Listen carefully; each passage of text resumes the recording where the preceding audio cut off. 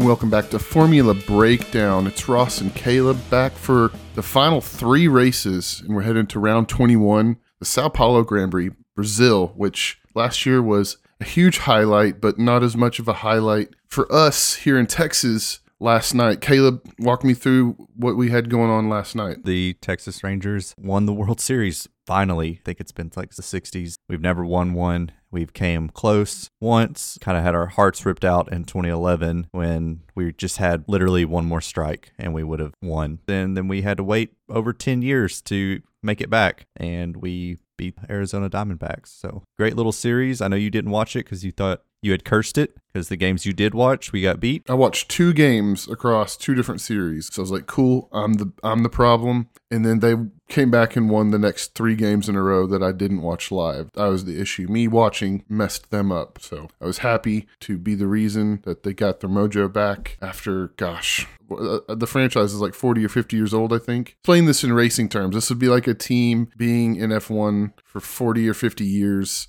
and never winning a championship. Yeah, so they've been around since 72. Okay, 50 years. I hate it when you correct my math. Like, I don't know when things were established. They were established in 1961, so whatever that is, 60. That's 60 years. Yeah, so a long time. I don't even know how to compare that because the first F1 race was like really, because the first F1 race was in the 50s, like 50 something, and that's like basically having a team that is as old as F1 is. Yeah, that'd be like Ferrari having never won a championship and then winning this year for the first time ever. Yeah. That's how long that's been. Pretty insane. much. I wish my grandpa was here for this. Yep. Huge Rangers fan. Lost him several years ago, but man, it's hard not to think about that. Yeah, I think everybody shares that story. Pretty much all my coworkers were all I wish my grandpa was here. So, oh man, that's how long it's been for us. Yep, it's been anyway, so long. Craziness with baseball here in Texas. I know that doesn't reach around the world, but what did is the amount of F1 news that popped up this week. Holy shit, Caleb. F1 Twitter had like a brain aneurysm in the span of like 3 hours. Oh my God. It was like goddamn repressed memory therapy hit, and 6 months worth of shit just dropped in a span of like 6 hours. It's like Lawrence Stroll like selling all of his shares to Aston Martin, and is Fernando Alonso going to Red Bull, or is he retiring? Sergio Perez retiring, and is Daniel Ricciardo taking his place, and Carlos Sainz is leaving Ferrari, and I think Piastri committed murder somewhere in between that. So that's something I saw. I saw that tweet. I saw that this girl was like talking about someone named Oscar Piastri, and is like, oh, never mind, this is not the same Oscar Piastri. Like, how do you make that mistake? Yeah, I don't know. So craziness. I don't think any of it really holds any water. There might be, maybe Lawrence Stroll sold some of his shares, but I don't even think that. I think all the Fernando stuff is false. Who knows with Sergio, but I don't know. Red Bull's not interested. We were talking about this earlier this week. Red Bull's not interested in a veteran like that. No. Like, they prefer to hire young and develop their own way. Yeah, and I don't think Lawrence would sell. Like, he's not in F1 because Lance Stroll is in F1. Lance Stroll is in F1 because his dad is in F1. So I think a lot of people get those things twisted, but I think Lawrence Stroll is very much invested, and yeah, he's got to figure out a way to kick his kid out of the team somehow so they can get some more points. Maybe. I mean, Lawrence Stroll's literally worth like $5 billion. So yeah.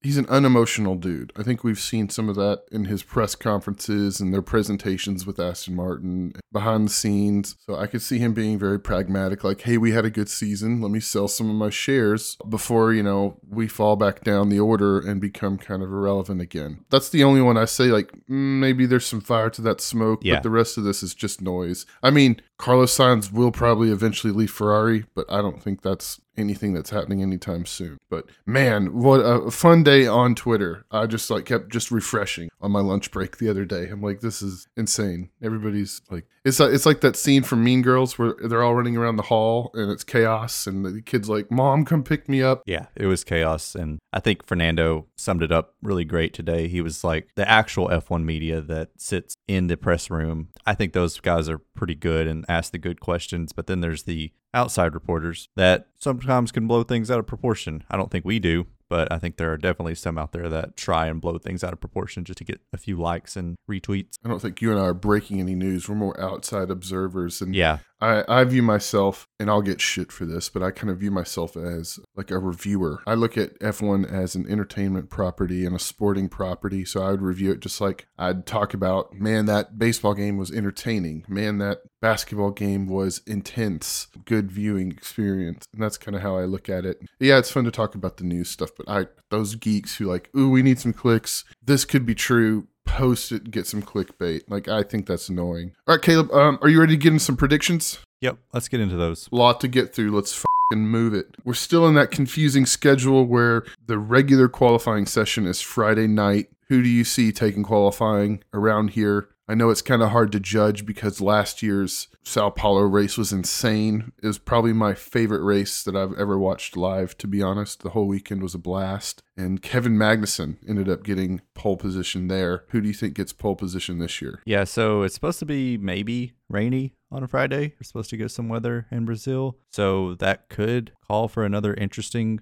qualifying like we had last year with Kevin Magnussen getting pole and Max being like, I don't know, 4/10 off of that. And then the rest of the field being, I think, like seconds off of that because they just didn't get their quick lap in. So for the race pole, I'm just going to do something weird. And I think Lewis might get the pole position this year. Mercedes was good last year, and Lewis has been showing a ton of speed, and they love this Brazil track. Lewis loves Brazil, and I think he's coming into this race with a lot of good feelings and confidence in that car, and so I think he puts it on pole. Nice. I don't know. It's hard to tell. Mercedes have historically looked good here, even last year with Russell really turning in some great performances and the track being cooler. I think this track kind of caught Red Bull by surprise last year, and I don't necessarily think that same thing's going to happen this year. So I have our familiar Red Bull winner Verstappen on pole position this year. Man, how the turntables. I know, man. Wow. I'll be honest, even if you held a gun to my head and said, pick someone besides Verstappen, I don't think I'd pick Lewis because for my sprint shootout, I couldn't decide between Leclerc and Lando Norris. Probably taking pole position on Saturday, maybe just eking it out by a hundredth or a tenth of a second or something like that, like we've kind of seen here or there. Yeah, for my sprint race, I have Max getting pole position for that. So, we're on the same page, but I just wanted to make reversed it something a little bit more interesting. Reversed it. Yep. For the sprint race, it's probably going to be whoever lands on pole. So I just picked Lando because I really want to see Lando win a race, and I think you do too. And if, there's a bucket list of things I'd like to see before the end of the season and the few short weeks we have left, I'd like to see Lando get to a win, even if it's a sprint race win. And that's kind of where I'm sitting at right now. Yeah, so I kind of picked the same thing with my sprint race pole sitter being Max. He's also going to win the race. We just don't see a lot of passes. We really don't see a lot of craziness in these sprint races. Guys are trying to take care of their car. They only get one practice session, and then they pretty much have to use that setup for the rest of the weekend. So I think the guys are going to try and take care of their cars, and I think the finishing order is really going to match up with the qualifying from Saturday. We say that, but like last year's sprint classification, if you look at where everybody started versus where they finished, it was completely jumbled up. There was tons of moves, so. Well, you had the brick of Kevin Magnussen in the front of that field, so that thing fell pretty fast. Yep. But a lot of things changed. Like freaking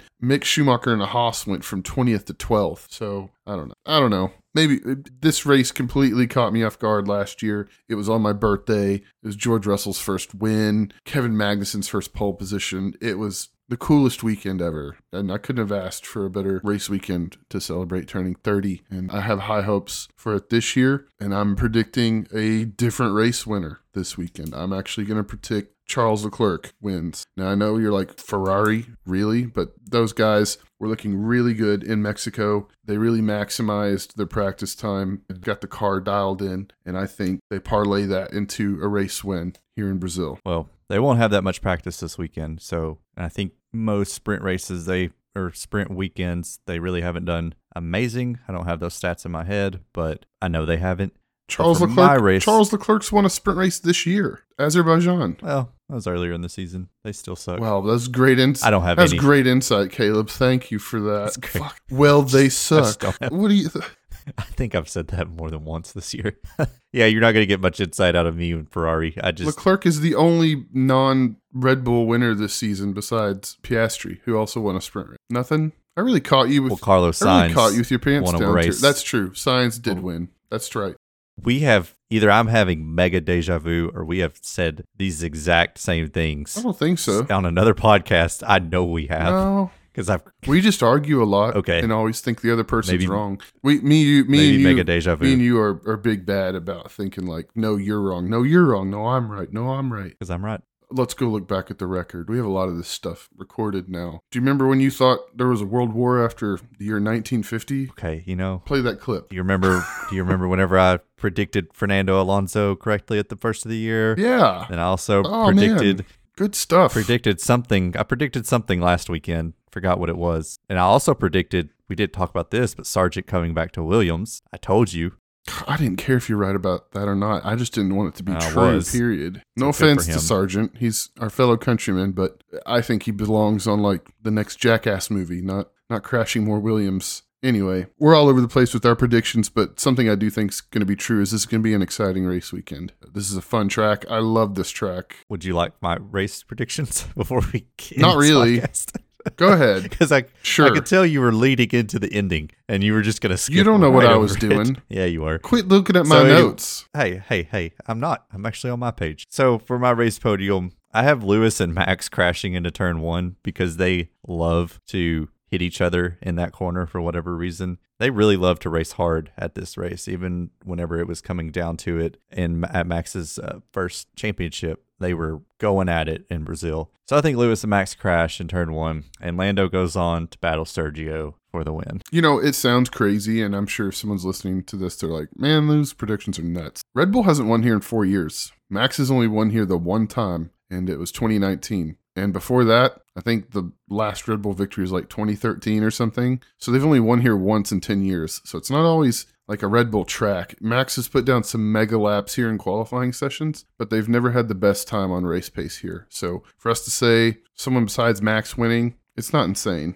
I think there's some validity there, and I think it's a good prediction. There you go, Caleb. We had a little argument, and then I complimented you. So everything's back to I normal. hope to God I predicted this perfectly, and it happens just like that, and it will just be even more proof that I'm always right. Well, we'll see. We'll see. Caleb, thank you for your time. Thank you guys for listening to us. Hey, if you like what you heard here and you want to hear more, you could listen to us anywhere you listen to your podcasts. And if you want to see more content like this, you can follow us on YouTube at Formula Breakdown. We'll see you guys the next time.